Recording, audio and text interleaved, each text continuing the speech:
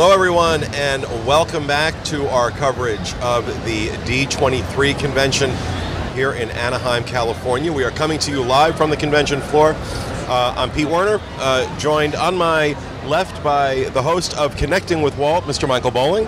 Hey, how are you? And on my right, our associate producer, Mr. Rhino Clavin. Hello, everybody. And our producer, Mr. Craig Williams. Hello. Hello.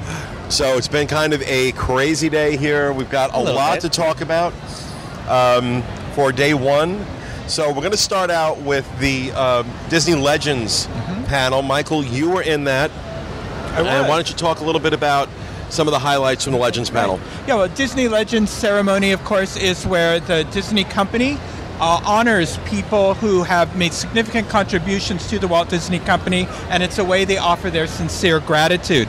Bob Iger, who reminded us he's been the CEO for 12 years, he said that... But who's counting? I know. They're working on his audio animatronic that'll take over for him. He gave the welcoming remarks for to open up the D23 Expo, and he said that no one is more important to the company than the ardent fans. And he is, yes. And the ardent fans, because they pay his salary.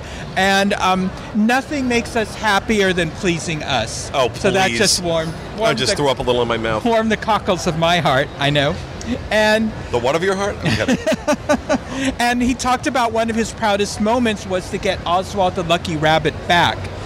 He knew that was his way of honoring Walt Disney, and that because Walt was always dejected that he had lost Oswald. So, and Oswald's celebrating his 90th anniversary as part of the Walt Disney family. He also he introduced someone, Ruthie Thompson. She had been an animator from 1937 to 1977. Wow. Worked on every animated film, and she was celebrating her 107th birthday. Wow. And she was sitting in the front row, and she looked great, really great. And they had the voice of Tiana, Anika Nonu Rose, sing. She's song amazing to her. too. Yeah, she sang and then they ran a retrospective of some of the past Disney legends as well. Well, they didn't start at small and work their way up. They just started out with the big guns. First legend they brought out was Oprah Winfrey. Wow. Yeah, and she said, "Hey, Pete, she'll dump Stedman if you'll be her Studman." So, okay. So anyway, so she was honored for film. I think you meant she'll dump Gail. If I'll be her Gail. But anyway, she was honored for film and television, and Bob Iger. She's a personal friend of Bob Iger's, so he's. So I got to ask this question though. All right, look, Oprah Winfrey, amazing. Why is she a Disney legend? Did I miss something? Well, mainly for the films that she did under some of the for Disney Television, mainly ABC. For some of the television. She's in a new Disney movie too, A Wrinkle in Time. She's Miss With. She was also the voice of Tiana's mother in Princess and the Frog. And okay, does any of this rise to legend status? Okay, I mean, let's be honest.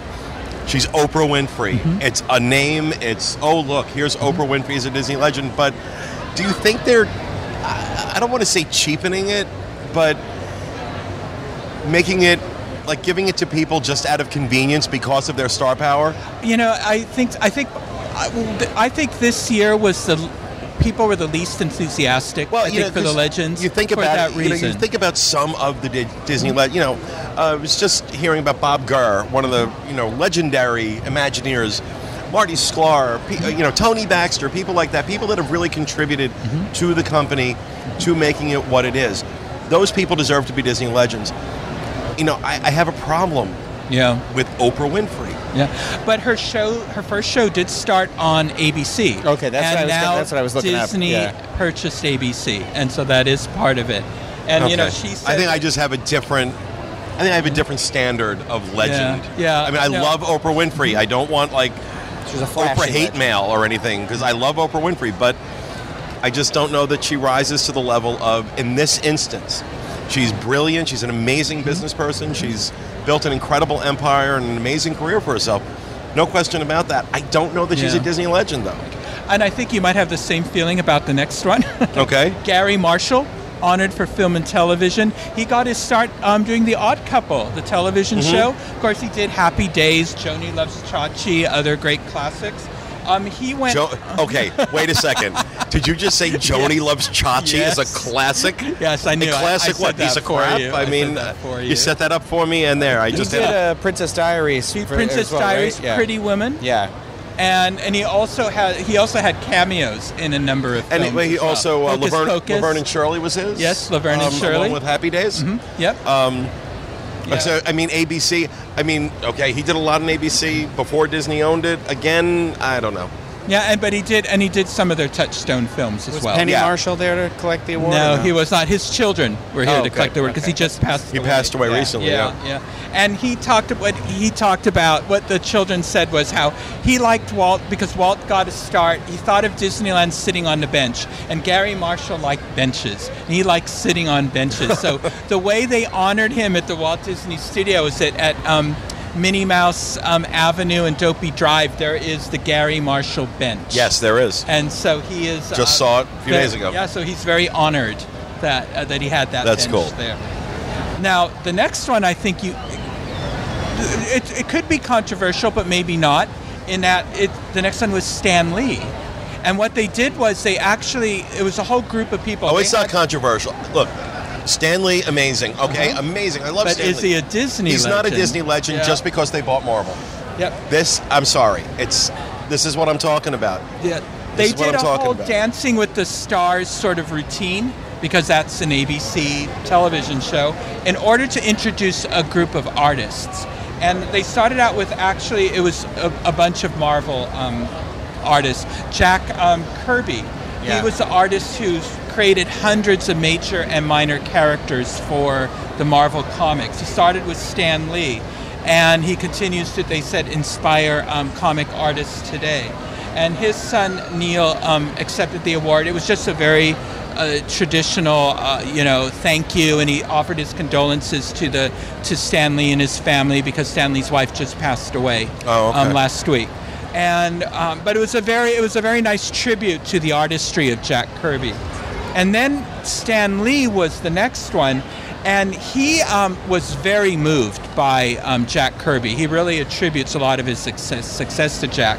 But he had a funny story. He said that he wanted to quit the comic book business, and his wife Joanne said, well then, why not create the characters you want to create? She said, what are they going to do? They fire you, so what? You wanted to quit anyway.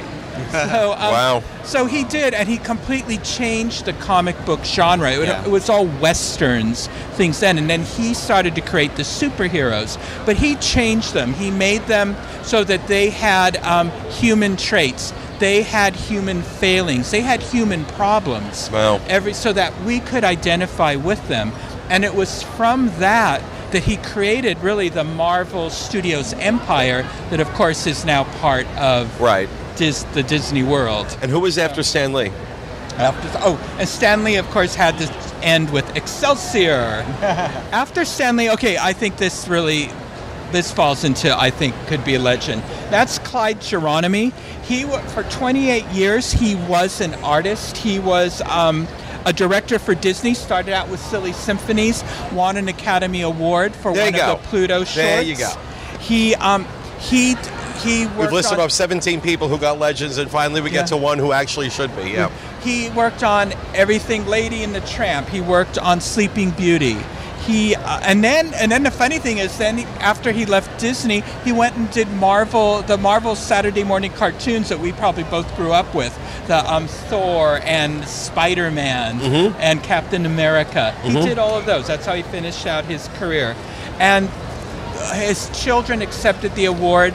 They talked about how much Clyde loved working for Walt Disney. He said the love that he had for Walt, he showed that love in all of the films that he made for the Walt Disney Company. And they had a funny little quote from Clyde. He said that Walt provided the best atmosphere, and it was the very best studio to work in.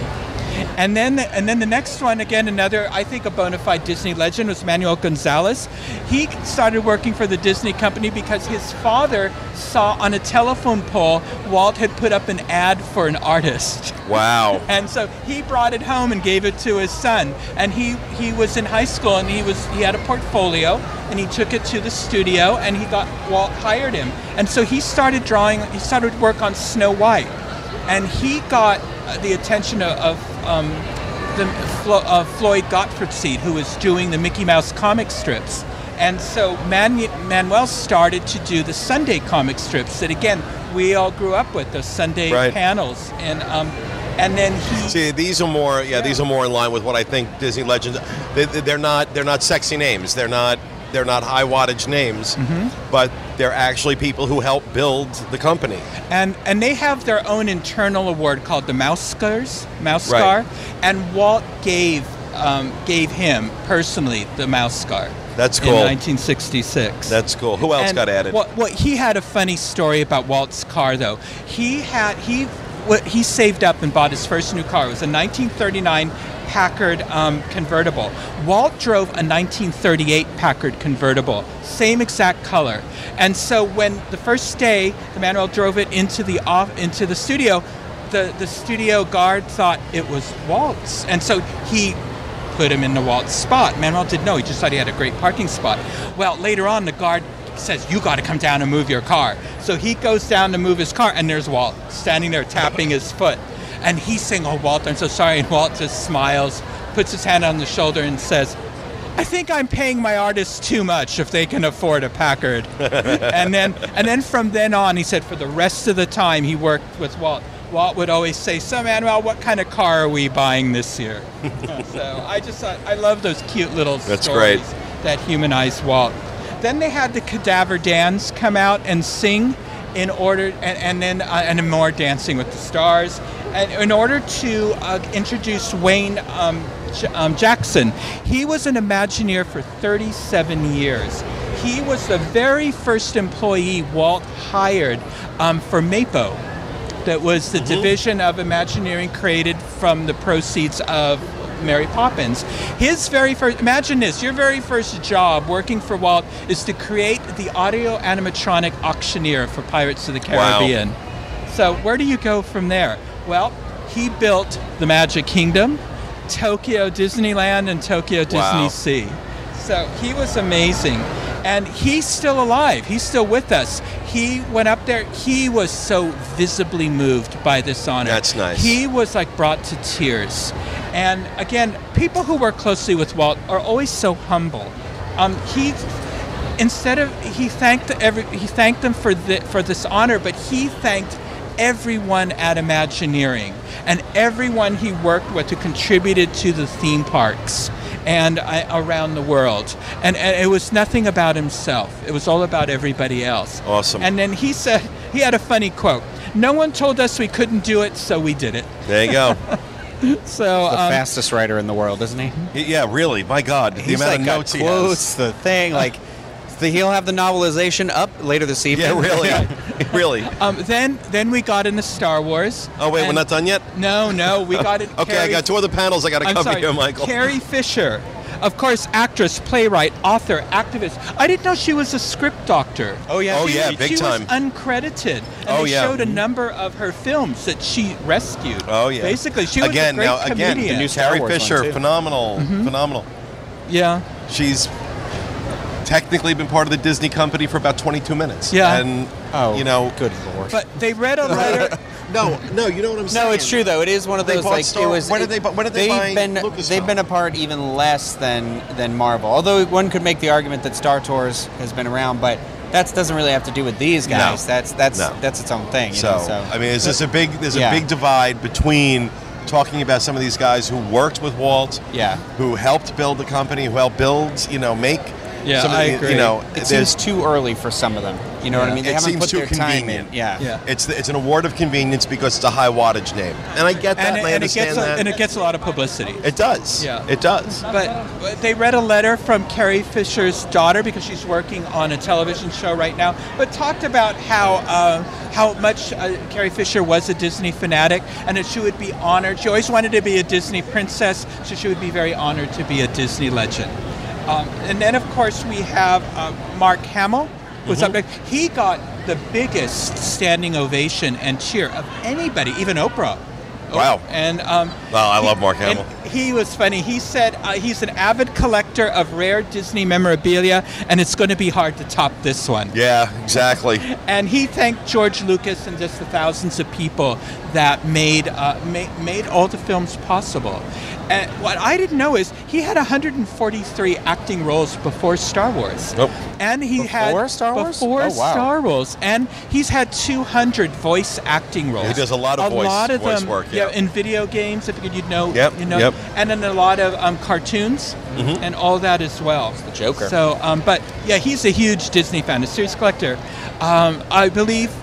Yeah. Anyway, so he got his start in acting because you know how Walt on the television shows always does those making of things. He watched all of those. The making of Toby Tyler, the making of 20,000 Leagues Under the Sea, and that's how he got into acting. That's awesome. So Walt was his inspiration for acting. So that was really nice. Then Bob Iger says, well, we're going to have surprises for you all weekend. So Whoopi Goldberg was the surprise Disney legend this year. People were saying Whoopi from the surprise, but also her name. Okay. But of course, I don't know what that was. Fell out of the chair. That would have been funny. It would be funnier than your joke. Of course, she's another big Disney fan. She said when you lived in the ghetto, really, the thing about Disney is it really made you feel that no matter where you come from, you were okay. Wow. And so that was the inspiration for her. Of course, she's on The View, which is an ABC television show. She was, of course, a voice in The Lion King.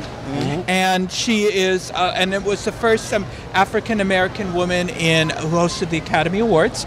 And she was a voice at an old attraction at California Adventure for Golden Dream. She was Calafia in that one, you might remember. Now it's the Little Mermaid attraction. And then finally, it was Julie Taymor came out for theatrical. She's we all know her mainly for the Broadway director of The Lion King. She was the first woman to get a Tony for directing a Broadway show. And she gave Disney just a whole new way to tell their stories. Yeah. She revolutionized Disney theatrical, Broadway. yeah, she absolutely did. Yeah. And she said she grew up with Disney, but she hadn't been to Disneyland in 30 years, so she was going to have a really fun afternoon. So she's out there. So after you watch us, go to Disneyland and look for her. And she just said the Lion King allows us to act as healers. She told a couple very touching stories about how, like, a family that she knew, they had bought tickets way in advance. They said Lion King was the pre-Hamilton of its days, when you couldn't get tickets. Right, exactly. For it. And a family had gotten tickets, and they had two children, a little boy and a little girl. I think her name was Sarah, and she died. And the family wasn't going to go. They had tickets, it was a month away, and they went. And when they have that song from The Lion King, He Lives in You, the little boy said, Sarah's living in us. Aww. She's with us. And she said it's stories like that you realize that how art can unify all of us. And that was it. That was the end of, and then what they did was, to close the show as the finale, they brought out performers from The Lion King on Broadway, and they sang He Lives in You, and they did another retrospective of some of the other past Disney legends. Awesome. So it was a wonderful, wonderful program. Awesome. Yeah. Well, thank you, Michael. Thank you for covering the Legends ceremony for us. We're going to swap you out with Steve Porter, who's going to talk to us about... you were on the panel for the Pirates exhibit. Yes, I was. Or for the Pirates' 50th anniversary, I should say. Let me get my notes open. It was called The Pirates of the Caribbean, 50 Years of Swashbuckling Adventures in the Disney Parks. Go ahead and put that down just a little bit. Okay, there we go. Better? Yeah. Okay. Every time you mess up with the microphone, I'm going to hit you with mine. And then I'm going to get knocked out and fall out of this chair. My phone keeps doing stupid things. Okay. Yes, it was filled with Tony Baxter, Marty Sklar, Orlando Ferrante, Kim Irvine, Luke Mayrand, I hope I'm pronouncing that correctly, and Nancy Cerudo. bunch of Disney Imagineers. It was extremely interesting to see these guys kind of powwow together. But there wasn't a lot of news or anything that came out Right, of this. but from what I understand, they addressed the controversy over the change that is taking place in Pirates. Well, and it was... Well, first of all, talk about what the change is, for those who don't know. Yeah, so if you don't know, that there's a huge change to the auction scene in Pirates of the Caribbean. Instead of the pirates auctioning off women, they're auctioning off stolen goods from the town that they've looted. And so this is a politically correct by some move that they're doing, and some think it's people are up in arms about up in arms about the change. So it was actually not addressed really intentionally. It was kind of mentioned of pirates changes over the years. It's a little passive aggressive, and that one little term, not the entire crowd, probably 80% booed and 20% cheered or clapped, but it was overwhelmingly people being negative, upset and negative. And fortunately for Disney, Marty Sklar kind of jumped right on that, and he kind of kiboshed it by saying, change happens at Disneyland. And he was like, if Disneyland hadn't changed since I started working here, no one would be here today. Well, basically. and so it was actually something Marty Sklar said when they added some of the animated characters in A Small World a few years back, and people were up in arms. I was upset that they were, making that crossover. And something that Marty Sklar said kind of just turned me around on it. He's like, this is not a museum. Mm-hmm. This is not a museum, right. And it's supposed to change. It's And after that, I'm like, he's right. He's right. And so making these decisions for the purpose of being politically correct bothers me to a certain degree. But at the same time, let's see what they do with it. Yeah. I also, what he said too was, which I thought was a good way to address it, he basically just said, in reacting to their boos, he said, first I want to thank you for caring about it this much, that you would react that way, and that it means that much to you that you have a reaction. And then he went into... and he explained why change needs. Marty's unreal, yeah. So it was smooth.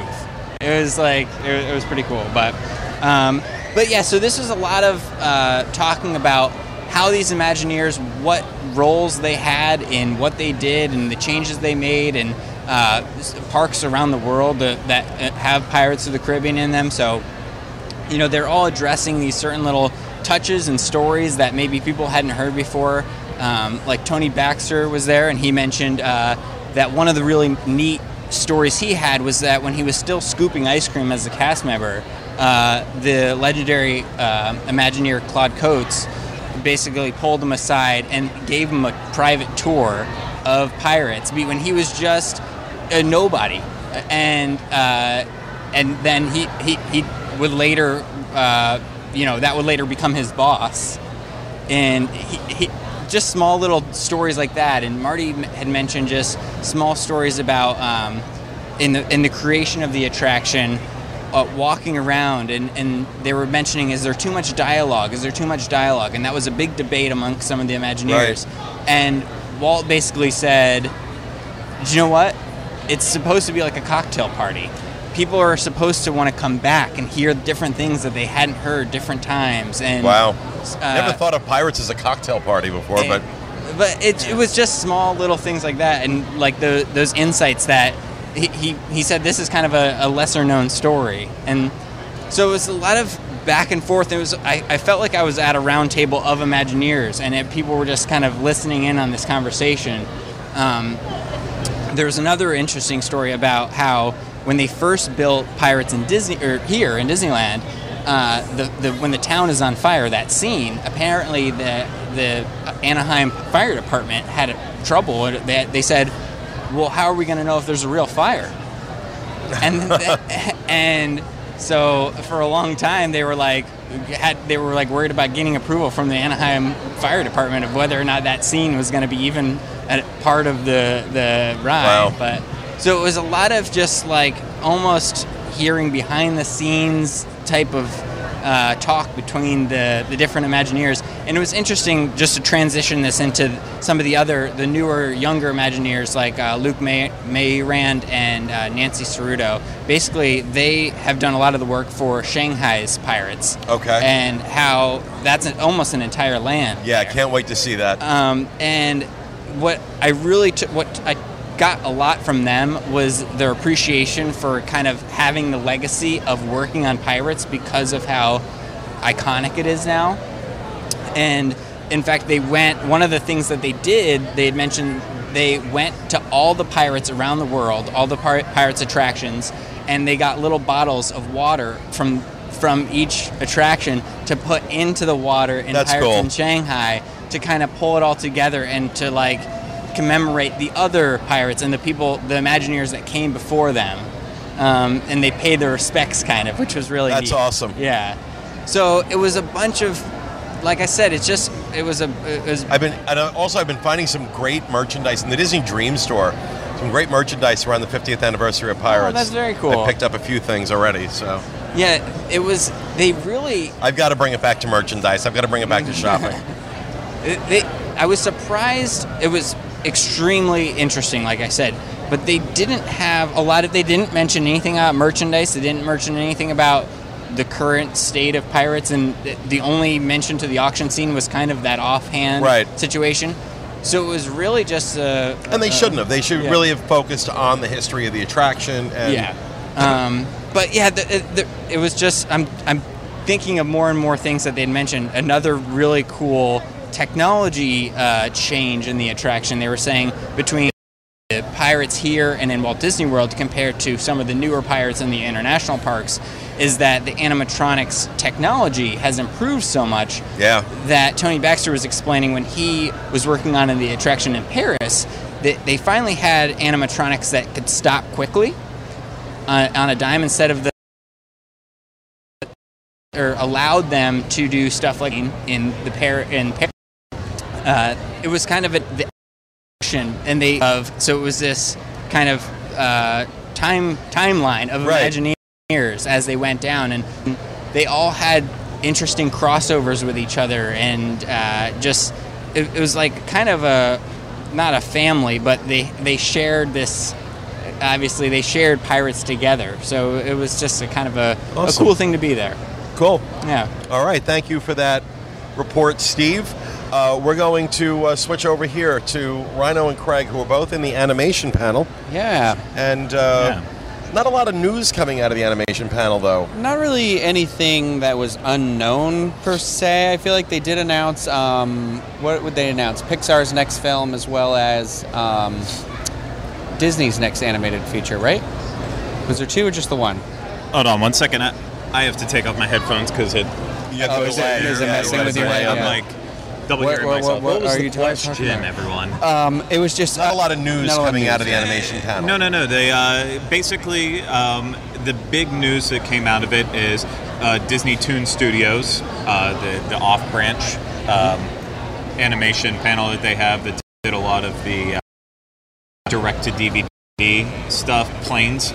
Well, they're coming out with a new movie that everyone was going to be different. That's all right. It's just not.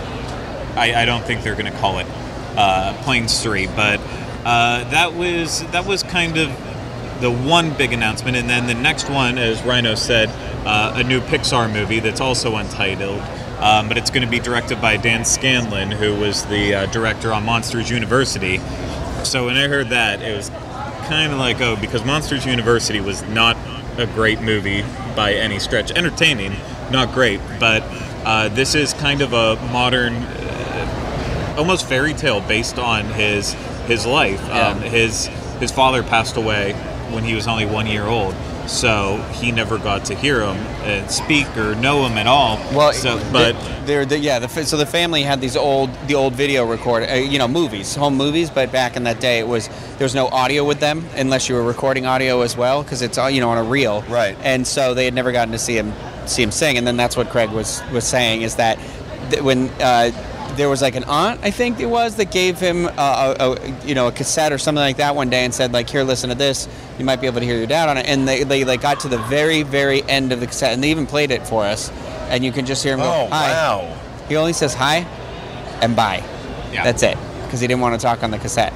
And so he's like, that's the only time I've ever heard my father's voice. Oh my God. Yeah, so you're already like, oh God. That's wow. Like, that's a powerful story. Yeah. Yeah, it was. And along with that too, I can't remember the exact phrase they used to describe the movie. Did you write that down? I know I tweeted it out.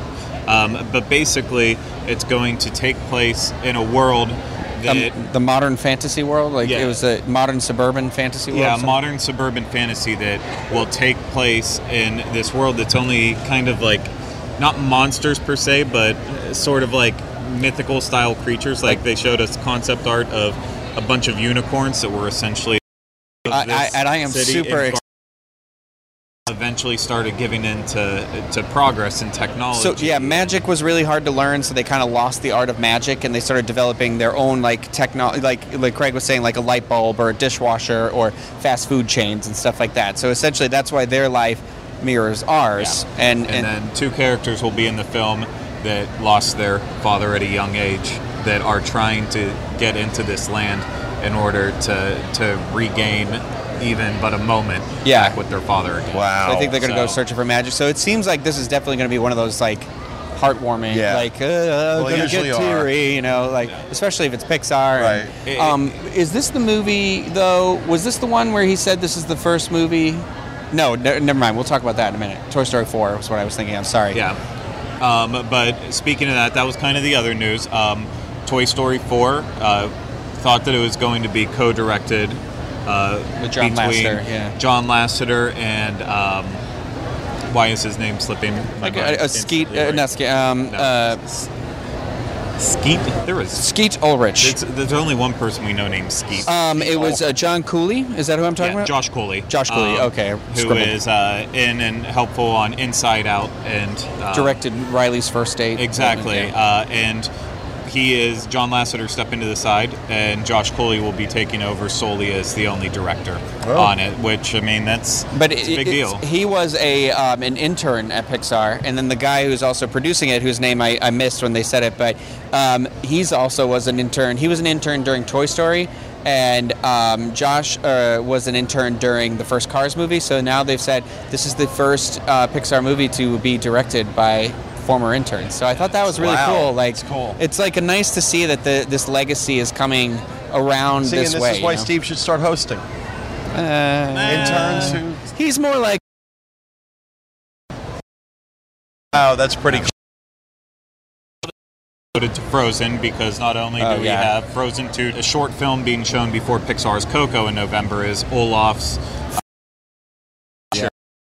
and it's basically going to be a story about how it's coming to the holiday point in Arendelle, and people are going home to like have traditional Christmases with their family, celebrating traditions because they were always separated.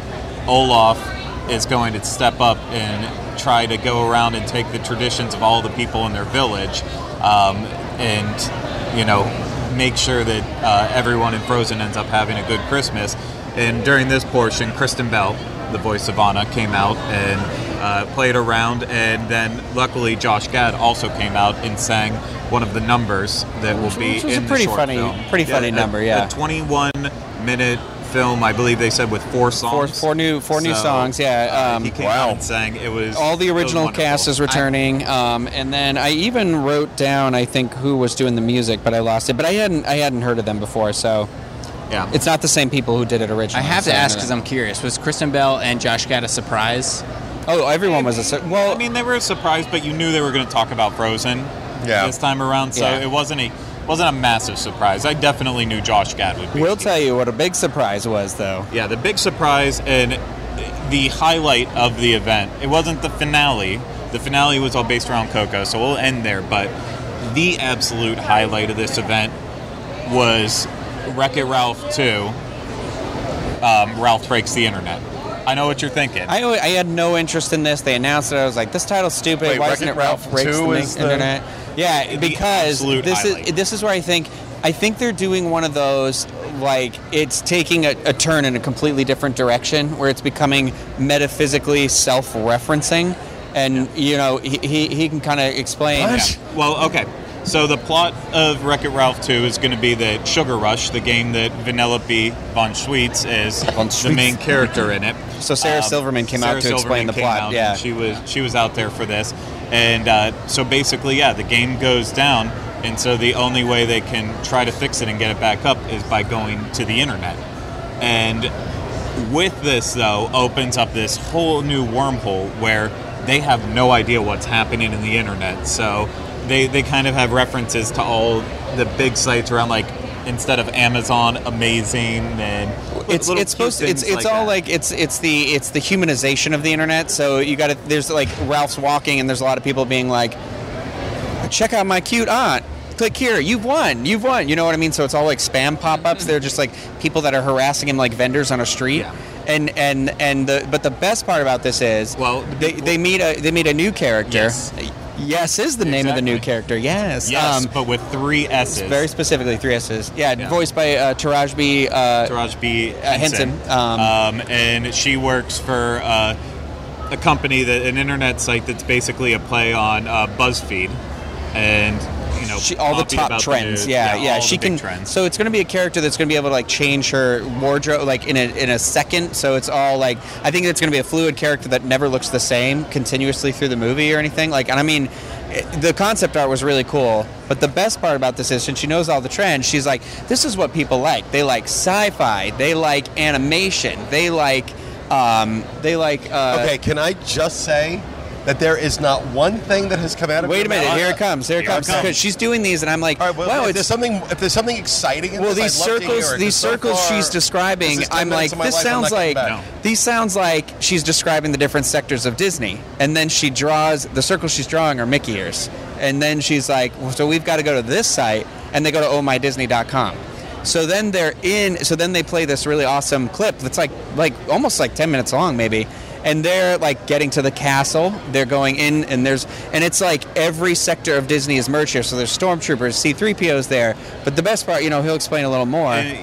So the best part is, as they're going around, you see all of these characters that you know and love. But then there's this little girl that starts freaking out because all the princesses come out, and it's like CGI characterizations of all of them. Stuff like Frozen, Sleeping Beauty, Cinderella, Mulan. They're already 3D, so it doesn't really matter. But then Vanellope is kind of the princess, the queen of her game, so she wants to go be a part of them. Wreck-It Ralph doesn't want anything to do with that, but she goes and joins them. She sneaks into their room in the castle, And basically it turns into this hilarious bit where they have like this little girls' night slumber party. Yeah.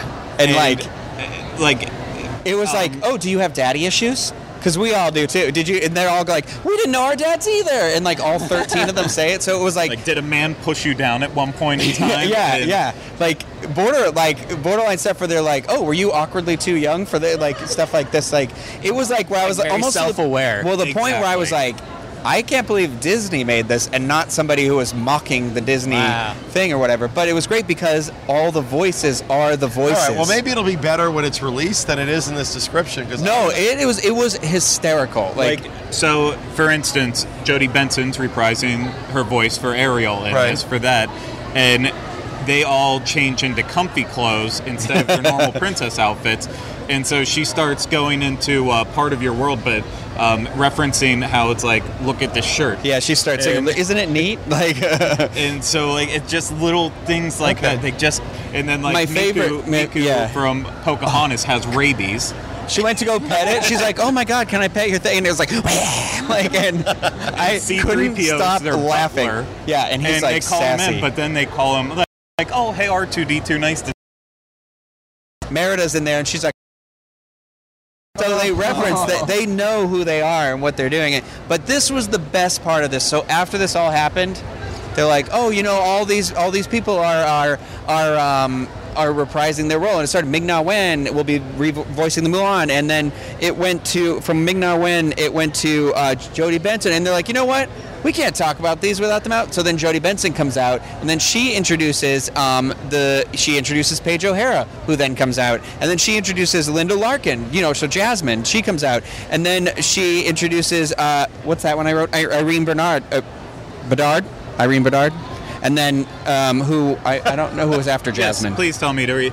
Basically, don't know all they the brought names? out Mandy Moore. They brought out Alila Cravalho. Anika Noni Rose came Moana. out. Yeah, every big princess came out. Basically, that was in and around. Obviously, Idina Menzel's the girl not next to there. me was openly weeping. She was like, yes, like crying, wiping it away from her face. Everyone that was happening, I'm like, this girl's about to either have an aneurysm or pass out, or I don't know what's going to happen. The big ending was Coco, the newest Pixar movie that's coming out this November, and. While I won't go into too much details with it, we saw a lot of clips which really added a good amount of depth to the film. I was kind of shaky on it. I thought the trailers looked beautiful, was very worried about the story, but it's going to pull through. It's going to be a really touching It had me definitely more interested story. after learning a little bit of that. And then it closed off with the kid who is going to be voicing the main character in it, Miguel. He came out and sang the song "Remember Me," that is the main song in the movie that is actually sung by Benjamin Bratt, who came out. But then comes out, and then they start so. If you've seen the trailer, there's a bridge that's all these petals of a flower, and they start shooting out these orange things from that over the thing, and then all these dancers start coming out from behind the stage, up on the stage. They're doing I don't know what type of dance it would be, but they all have Dia de Muertos clothes on, and they're dancing, and I'm just like, this is incredible. There's 150 dancers. Shoot. I wanted to wrap it up, but I forgot. You didn't talk about. You just said it. Incredibles. Yeah, Incredibles 2. Yeah. Brad Bird came out, brought out some of the cast, but the best part is they showed a clip of some of the animation that's done already for it that really heavily features Jack, the baby in the family. Oh my gosh, the scene was great.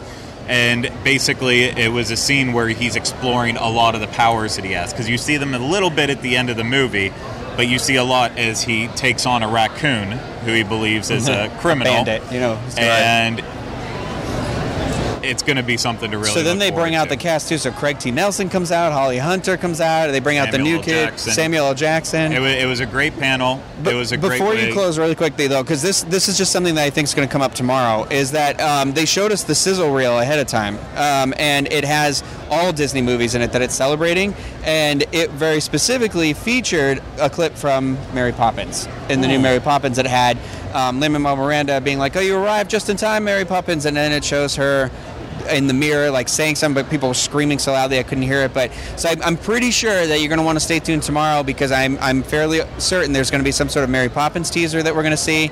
I know we're going to see a Wrinkle in Time trailer, and I know since Sam Jackson's here, there's going to be something big at Marvel, and so it's like, I think they've alluded to a lot of stuff. Yeah. So tomorrow's a big day in films. Tomorrow's going to be a big day in parks and resorts, from what we're hearing. So we didn't talk about John Lasseter's T-shirt cannon. There's a lot covered today.